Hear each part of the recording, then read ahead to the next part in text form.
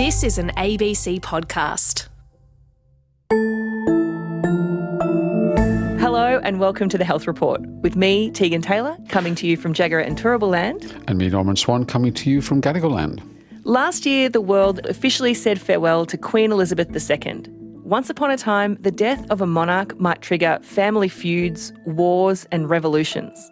In that light, we revisited some royal personages and their ailments, especially the less recent medical history of the British monarchy. And the first of our guides is a historian of the body, Professor Elizabeth Hurren. When you study the history of the body, you're very much interested in those things that we still share today, for example, in the history of emotions, but those things that also perhaps we don't share. Disease profiles were different in the past. Today we have clean drinking water. So we're interested in both continuities and changes. And the royal family are particularly interesting in that way, of course, because as well as being important symbols of the governance of our nations, they are also human beings. And the way that they react to things is often the way that we do too. So they're closer to us than we think in medical terms. Even so, I was particularly keen to know from Elizabeth Hurren whether there was a pattern to royal deaths and diseases. Some members of the royal family have been fortunate to have long lives. Probably the most recent would have been the Queen's grandfather, George V, who, like her, was long-lived. Queen Victoria, who famously, of course, lived until 1901. Other monarchs, the role of monarch has taken its toll mentally. For some people, it's been quite a heavy toll. The Queen's father, actually, was an example of that. He had to manage the abdication crisis. He was never meant to be king. And it was a big psychological burden, actually, for him. He will eventually die from lung disease because he smoked quite a lot. But there's no doubt that he was a man who had a significant amount of added stress suddenly placed upon him. It was always felt, particularly by the Queen Mother, that that stress added to his early death. They certainly had, and always have had, the best medical care, though that doesn't necessarily mean that you get the best doctoring, actually, because one of the things that historically we know is that sometimes doctors are rather reluctant to actually tell a very wealthy patient the reality of the situation that they're in. They can actually, ironically, be rather hands-off about giving that message. So it doesn't necessarily go that great wealth goes with great doctoring. Well, we'll come to the dramatic impact that doctoring can have for the worst later. But Norman, let's talk about some of the common stuff like lifestyle. Yeah, and one of the early banner holders for lifestyle diseases was Henry VIII. Yes. Well, Henry VIII lived in a different time. First of all, people ate a lot more at that time. I mean, 16 courses at dinner would not have been unusual. So Henry, as he aged, became obese. He was enormous. And he also probably had a form of diabetes. We know that he went to the toilet quite a lot because that's very well documented in the court records. He had an unquenchable thirst, and these are all signs of diabetes. So Henry's body, as it were, took quite a toll. He also had a number of jousting accidents. And unfortunately, the medical thinking at that time was that you should leave the wound open. Better out than in was the medical thinking. And particularly on his legs, he had incredible circulation problems, very, very painful and very embarrassing for him. The wounds would leak with pus. And he spent more actually in 1 year on perfume to actually disguise the smell of his own body from these open wounds. But perhaps with Henry VIII, the biggest issue really for him was psychological. He was a man who bordered on paranoia as he aged. He became very short-tempered, be fair to say, almost quite bitter. And he, as many people are very familiar with, of course, he had 6 wives. He was desperate for a living male heir. But he was someone who found the whole nature of kingship quite difficult in terms of his mental well-being. He tended to react as though there were always enemies around him, and that can breed paranoia. It was a very difficult character, mercurial sort of man. He was a very interesting man in the fact that he was very well educated. He was a humanist scholar, very, very interested in learning. He had concerns about, at that time, the conduct of the established church, which then was the Roman Catholic Church, and the way that it was gaining money from, for example, indulgences, and the way that the church was making money out of sin, as he would have seen it. So he had intellectual concerns about that, but He also gained the revenues, of course, of the dissolution of the monasteries. He wanted to drive forward a reformation. He was a great change maker. The scale of what he attempted was huge. And once set in motion, very difficult then for him to kind of control all of the elements of it. And that's why we have an early Reformation, a Reformation, and then a counter-Reformation actually later in the Tudor period. And the fact that we go through these phases tells you just how seismic that change was. And as monarch, that was very difficult for him to control. And it's at those moments that you see his stress. I do hope my toilet habits aren't the subject of court documents after I die, Norman. But Elizabeth Harren says that the story about lifestyle in the royal family isn't all bad. I'd say certain generations of the family have been very good at keeping fit, actually. Her Majesty the Queen, who's just died, as we all know, she had a love of horse racing. She loved to ride her horses. She rode actually into her 90s. She was a great walker, very fond of her dogs. So they do keep fit quite a lot. They like fresh, open air. And this is very good for your lifestyle and for your longevity, actually. The Queen is very famous for saying that there's no such thing as bad weather, there's only inappropriate clothing. So, Norman, we're living through a pandemic at the moment, I don't know if you've noticed, and obviously we live at a time of a lot of medical advancements, but the royals throughout history surely wouldn't have escaped infectious diseases either. That's true. In fact, infectious diseases have ravaged the royal family for centuries. Yes, they did. In fact, Henry came to the throne because his brother Arthur was Prince of Wales, and he died of an early modern form of what's known as the sweating sickness. And suddenly Henry is actually thrust into the role then of Prince of Wales, and by 1509 he's crowned king. So Henry was never supposed to come to the throne. It was entirely infectious disease that took his elder brother away. So in that sense, a kingship is no guarantee. Part of Henry's paranoia actually was that he was very, very frightened actually of catching infectious diseases. He was famous for when plague or summer fevers came to any of the palaces, he would be off. He was away. He would simply leave and he wouldn't appear until the disease pattern had passed. And really that arises from his brother dying. And of course, until he gets an heir, a living male heir, he can't afford to actually himself become very ill. And of course, life expectancy then is lower. He would have expected to live to 45, 50 at the most. So as he ages, he becomes more and more and more anxious. One of the kings that we often talk about when we're coming to diseases in royal families is George III, who I realise I know mostly from Hamilton. He's the guy who was the king when the War of Independence happened. He was outside the room. George III came to the throne in 1732. His reign ended in 1820, and quite a lot happened in his reign. The British Empire expanded, they defeated Napoleon, but they also lost the American colonies in the War of Independence, as anyone who's been to see Hamilton will know. And that's been partly put down to his mysterious illness, which in fact in the end resulted in his son taking over power in his later years as regent.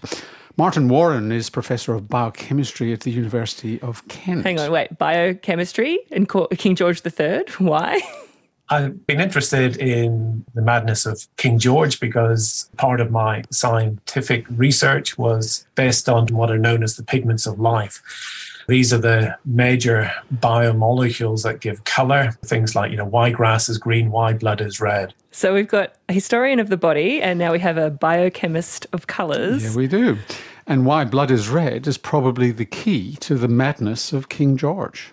The idea that he was a mad king comes from his major bout of illness, which was recorded during the Regency crisis.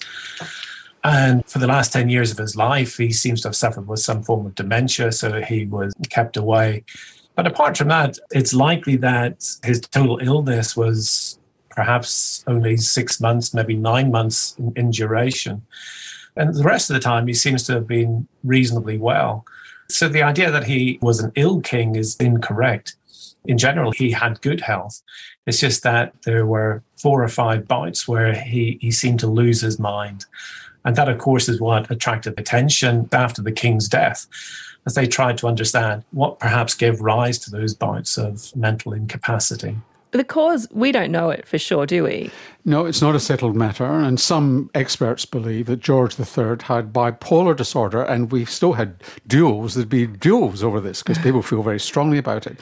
Martin Warren has spent years trying to pin down definitively that it was a fairly rare blood disease called porphyria, which brings us back to why the blood is red. It's red because haemoglobin, which carries oxygen, has at its centre a red molecule, heme.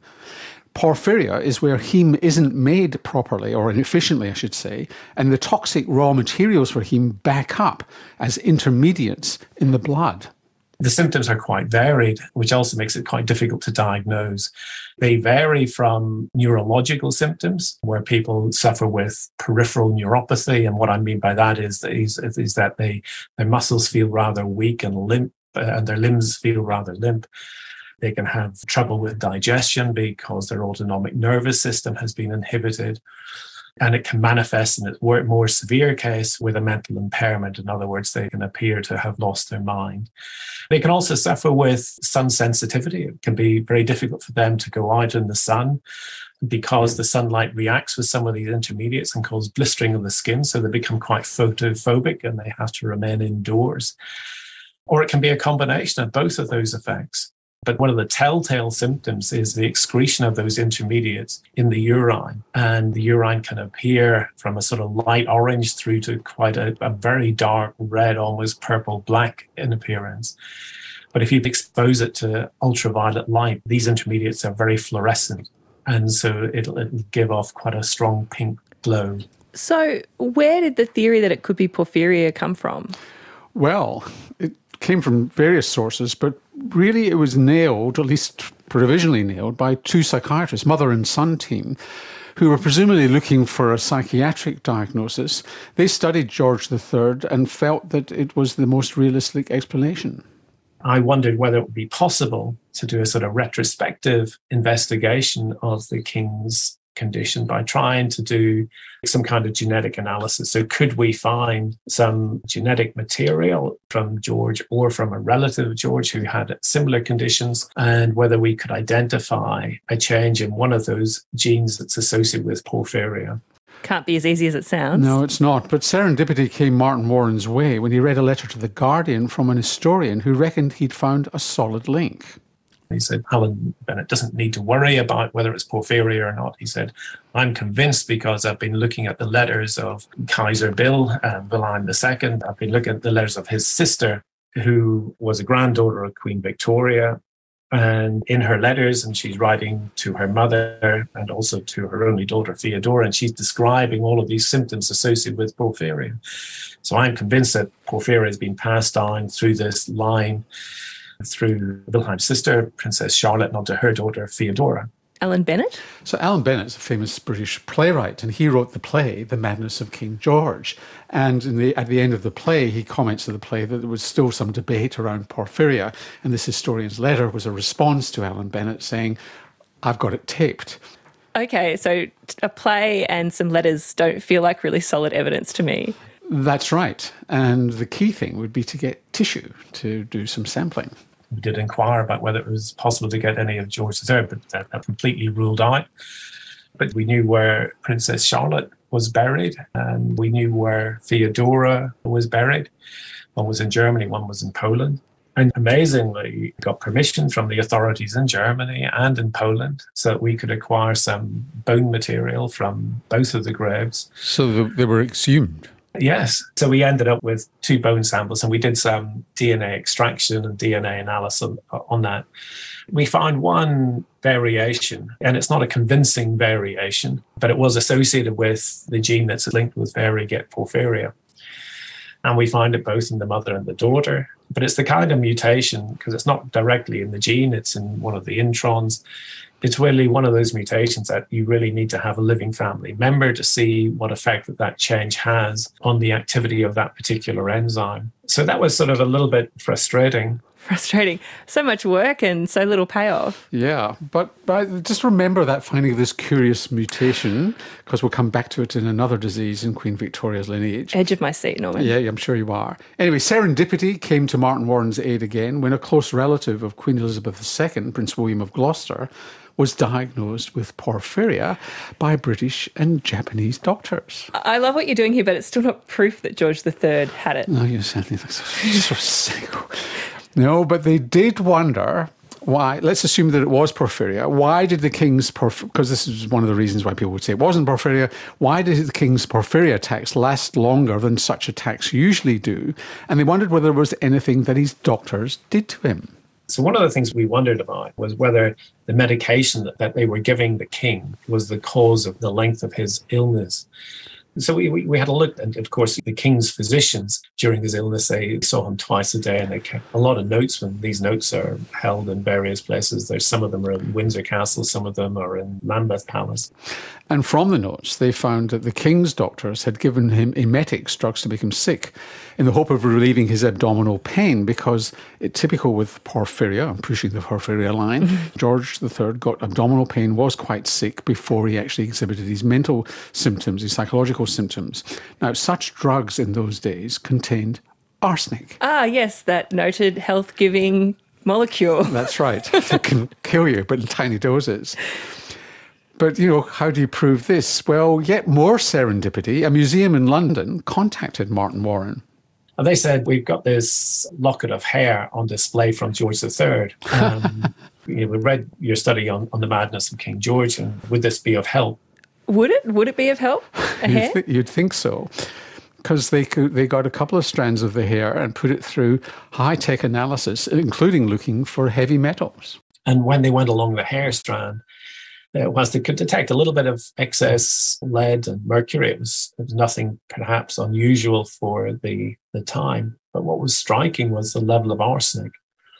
It was consistent that the medication that was being given to the king would have prolonged his porphyric attacks, because it's known that arsenic also has this effect on heat synthesis, that it inhibits it further. So it wasn't George III's fault, it was the doctors that lost the American colonies. Yes, absolutely. It is, of course, much more complex than that. And I get told off for trying to reduce it to this kind of level. Probably by historians like Elizabeth Hurren, who's a bit more cautious. It's very difficult to do retrospective diagnosis. That's a dangerous thing to sort of engage in, actually, because, as I've said, disease patterns were different in the past and our understanding of them were. That said, there's no doubt that he suffered from very severe mental health episodes.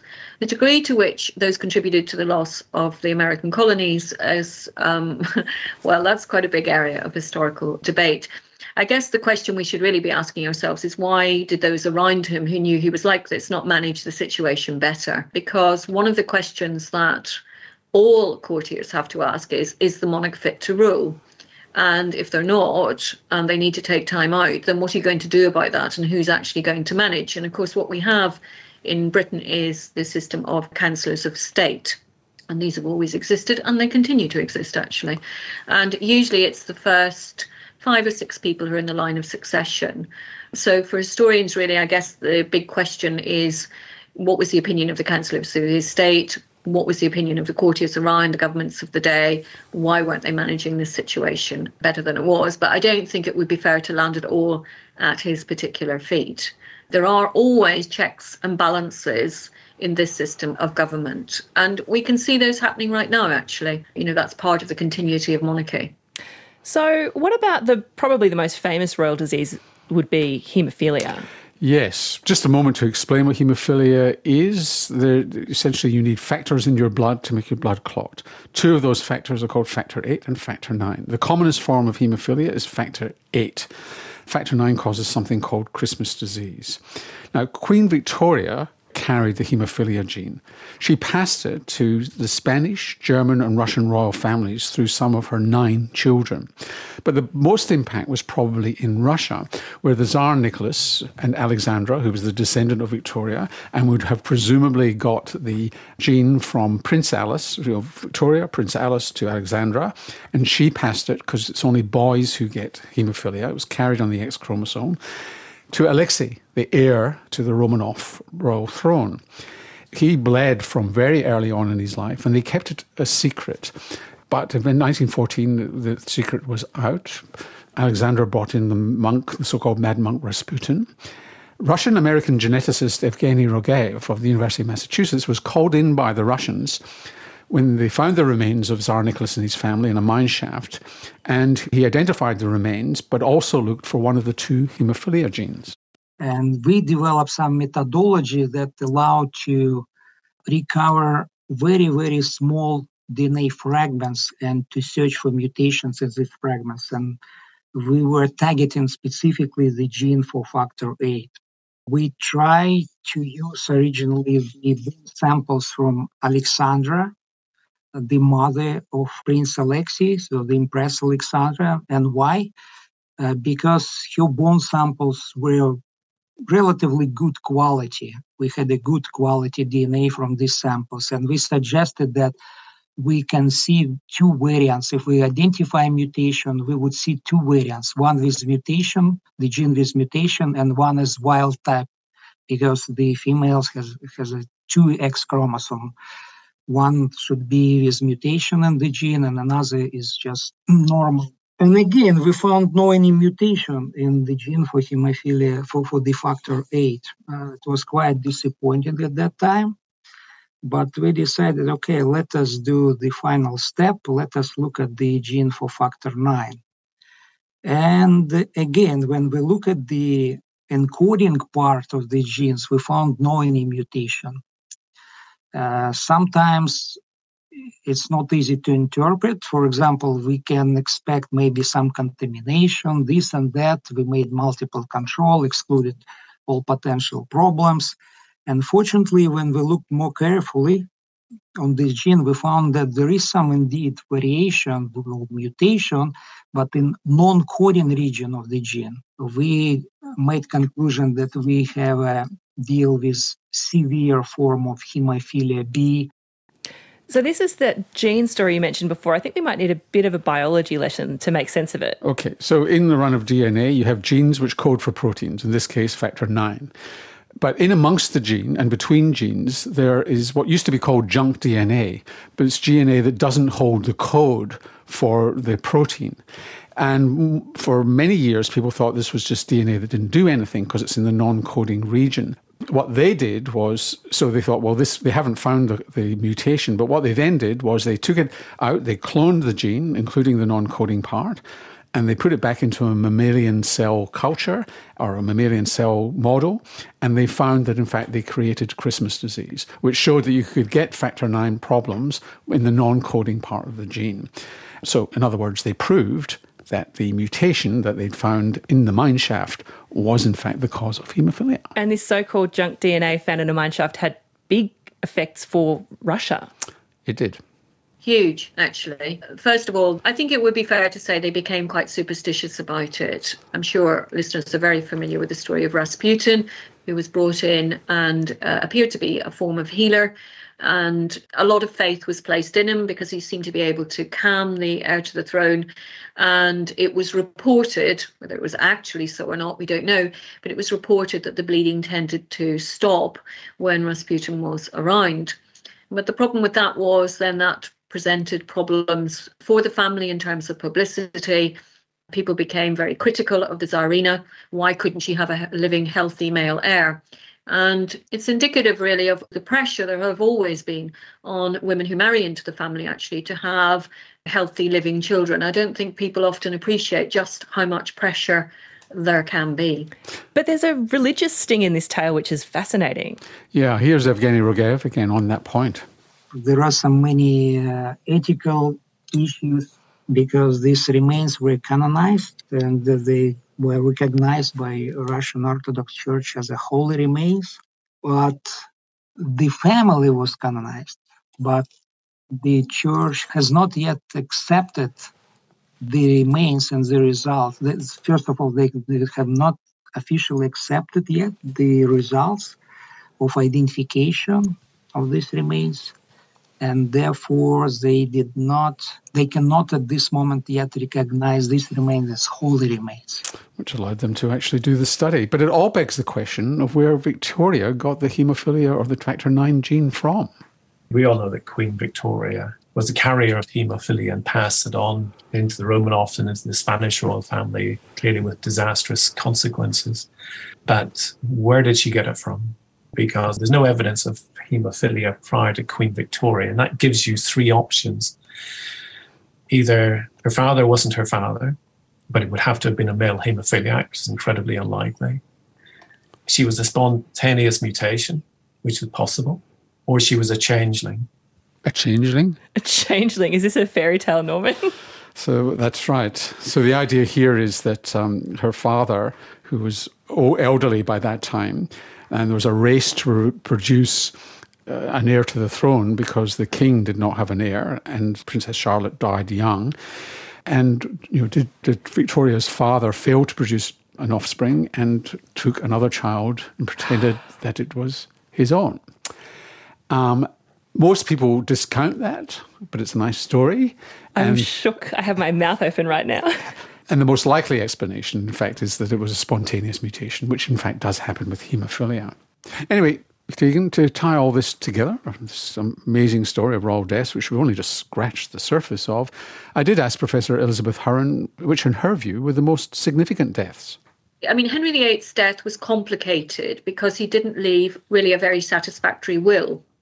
And so we saw then Edward VI, his son, inheriting, but then there was the whole question of he was too young and what was the power that were going to be placed in his councillors of state. Then he dies himself very young, and then Mary comes to the throne and she wants to reverse the Reformation for us to become, as it were, a Catholic nation again. And she dies, and when we have the Protestant settlement under Elizabeth, but that doesn't go very well either at first. People forget that when she ascended the throne, within a year of her ascending the throne, she had the whole of the Catholic North in rebellion against her. At one point, the Pope in 1570 actually excommunicated her.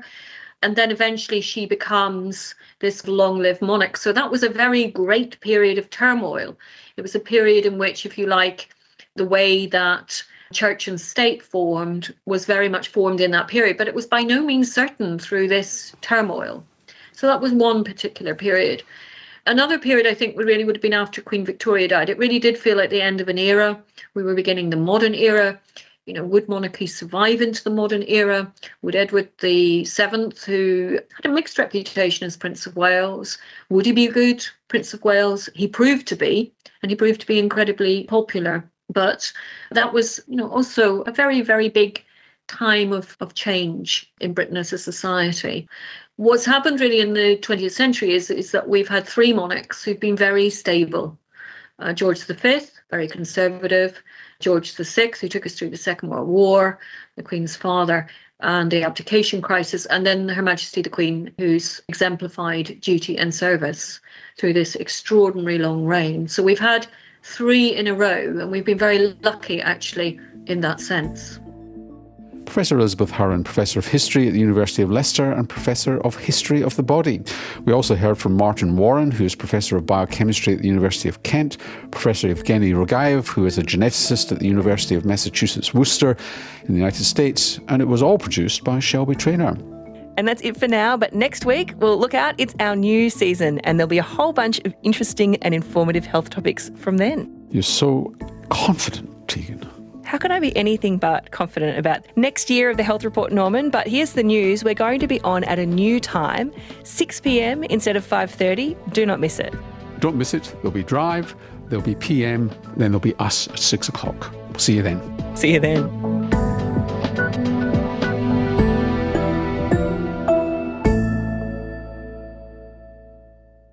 You've been listening to an ABC podcast. Discover more great ABC podcasts, live radio, and exclusives on the ABC Listen app.